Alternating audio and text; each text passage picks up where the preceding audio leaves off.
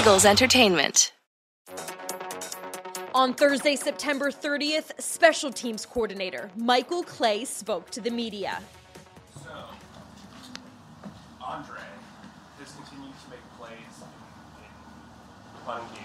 Can you talk about the chemistry between the Gunners and Aaron thus far? Yeah, Andre's been playing outstanding. It was a heck of a pickup from our management to get him. And Tyler Brown, like I keep reiterating, he works with him. He comes in after the games, and they just try to get ahead of it. But Andre and Aaron, everyone works hand in hand. I mean, all 11 have to work hand in hand, especially in punt. Aaron can't hit a good punt if the guys don't protect for him. Andre and Zach can't make plays if Aaron doesn't give them a good ball to go cover. So it's a whole team dynamic, and we've really worked that, from training camp to today when we were working in our plus 50s type area.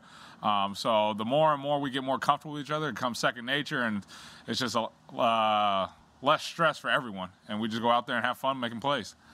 Mike, Andre was signed at a position where you guys were thin at the time and had some injuries, but when you guys brought him in, were you aware of his special teams acumen and that he would be this good?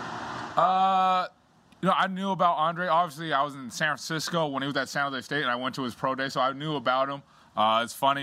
We actually we practiced against Houston when he was a rookie, so I've always remembered Andre. But there wasn't a lot of tape on him in terms of game-type situations, just here and there in preseason. But, just like everybody in this league, they're all pros, and they want to do what's best for everyone, and that's winning football games. So him performing at this level is not a shock to me, but it's very pleasant. It's pleasant to see out of him and for everyone else out there. Mike, when you got here and Aaron was signed to the Futures deal, how much did you know about him as a punter? I knew about Aaron, being at the Combine. We took Mitch in San Francisco the year before, but I was still there, and I really liked what he did at the Combine. Obviously, he had the COVID year, so you really didn't get to see a lot of the pro days and stuff like that. But with Aaron, he's come in and has been a pro's pro. Like I reiterated a few weeks ago, he's not a rookie. He comes in, he's trying to get better. He wants to help the team. And overall, he's just a really good guy, and it's a pleasure to work with. And he just wants to keep learning and, be a sponge and soak up as much information as possible. And it helps having Rick and Jake, who's been doing it for some time, to come in. And he's done an outstanding job both punting and holding. What are the teaching points with Jalen Reagor returning punts in terms of whether he goes horizontally to try to make a play or goes vertically to pick up a few easy yards? Yeah, with Jalen, he's done an outstanding job really catching the ball. And it's for everyone else, it's on me to put everybody else in a better spot so he can pick up yards. He's a dynamic athlete. He's trying to do what he can out there, and he's going to come. But it comes to me, getting these guys in better positions, better personnel matchups, and just getting as many yards as possible. Brian Anger did a heck of a job last Monday night. Punting the ball towards the sidelines. When you hit the ball towards the sideline, it kind of cuts off 3/4 of the field. So Jalen wants to make a play, but it's more just him, understanding, hey, let me just get what I can. And that's on me, getting the other 10 guys to block for him, get him, a couple open lanes so we can find those lanes and get down the field. On that first return where it looked like he might have had some yards to the sideline and he broke it back in, what would you like to see him do on that play? First off, it starts off, we got to get that gunner taken care of. I think it would have cleaned up the picture a little bit more. And that's for myself, getting, guys' hands on them and just, allowing everybody else to see the whole picture. So they have to see what Jalen sees. What Jalen sees is, all right, I got to catch this ball, and his eyes transfer down from not catching the ball to the coverage. Oh, there's a guy in my face. Let me go sideways to make him miss, which he did. But when we do that, it allows everybody else from the interior trying to cover down right there. So if we're able to stop a gunner, 10 yards away from him, he sees now an open lane where he could just put his foot in the ground and go get it. So it's on me to get these guys in the best personnel matchups so Jalen could see the picture and having lanes to run down there. You were here when LeSean McCoy was in his final year. Obviously, he's retiring tomorrow. As a defensive quality control coach, you probably watched a lot of him versus scout team. What was that like?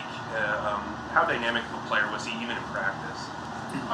LeSean, once again, is one of the greater running backs, at least for my generation, to see the stuff he could do, the shiftiness, the way he just carried himself. It was almost like he had his own persona out there that everybody knew.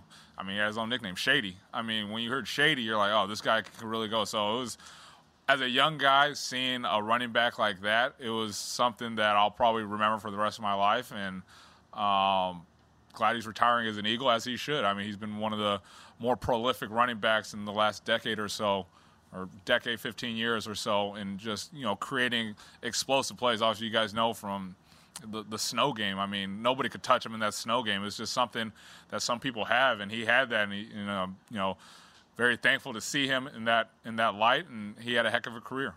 Dave Toub has a reputation of being one of the best special teams coordinators in the NFL. How does that show up when you're watching tape? I mean, how does that manifest itself? Dave, he's done a heck of a job for, so long, 20-plus years being a coordinator.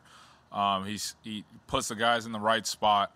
He puts his athletes, those returners. I mean, you look down that line of returners he has, starting off with Hester, even going all the way through. I mean, he gets those guys the ball and puts them in right spots, but he gets the other guys to block for him and play hard. You rarely see anybody get big chunk yards on him, and it's going to be a huge test for us to help this team in terms of taking care of that third phase. So Dave, I have nothing but respect for him because he's been doing it for so long at such a high level. He just is able to put guys in the right spot, and they're playing at a high level for him. So we got to match that intensity to help our team out in that phase.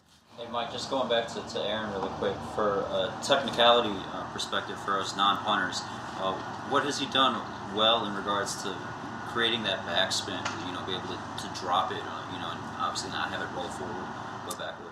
Yeah, I mean, I'm not a punter either, so. But with him, I mean, it's just working at it. It's no different than anybody, a free throw shooter. I'm sure Steph Curry goes through all of his stuff to be a 90% plus free throw shooter. No different than a golfer. I mean, they just keep on going, and then we just work these things from his field punts to his rugby punts. Sometimes the wind changes how low he drops it, how high he drops it. It's just one of those things where they're so intricate in what they do. It's such a specialized skill that you really can't pinpoint, hey, he's hitting the ball like this, he's hitting like that, he's dropping it like this. It's just a natural feel for him. And kudos to him. He's done a heck of a job in the plus 50 area, helping our defense out, give a long field. So hopefully we'll keep that up. But once again, it takes all 10. It takes 8 to protect, it takes the 2 gunners to go down there and make a play, as you see AC and Zach. Then it takes Aaron to give us the right hang time and placement to get down there. Before, nobody ever talks about the long snapper. When they do, it's because they did something bad. What's it like to have that comfort level, to have that consistency? It's great. I have a soft spot in my heart for long snappers. I did it as a freshman in college, so being able to see these guys do it so well, I mean, you see these guys, it's you got to be perfect as a long snapper, and he takes pride in what he does. I mean, his short snaps to his long snaps to get in protection to getting in on some tackles. I mean, he takes pride in it. And we joke around with Rick. We have some nicknames for Rick. But when he comes on Sunday or Monday or Thursday night, Saturday night, he comes ready to play. And he's one of those really good long snappers in this league and just doing his job really well. Some of the nicknames? Huh? Can you give us some of the nicknames? Oh, on Sunday we call him Cleaner Rick. He just cleans it up. He does everything right, and he just gets it done. So Cleaner Rick on Sundays. How did you do as a long snapper? Just like Rick does. He doesn't get talked about, so I must be doing something right. But luckily for me, they brought in an actual long snapper, and I went back to my playing days of linebacker. But I actually liked it. In college, you don't get touched. You kind of just run down free, so it's nice to not get 6'5", 290-pound guy trying to beat you up. In college, you're just kind of running free, which is nice. Thanks, Mike. Appreciate it. For more Eagles news and exclusive interviews, be sure to subscribe to all of our Eagles original podcasts, including Eagles Update, Eagles Insider, and Eagle Eye in the Sky.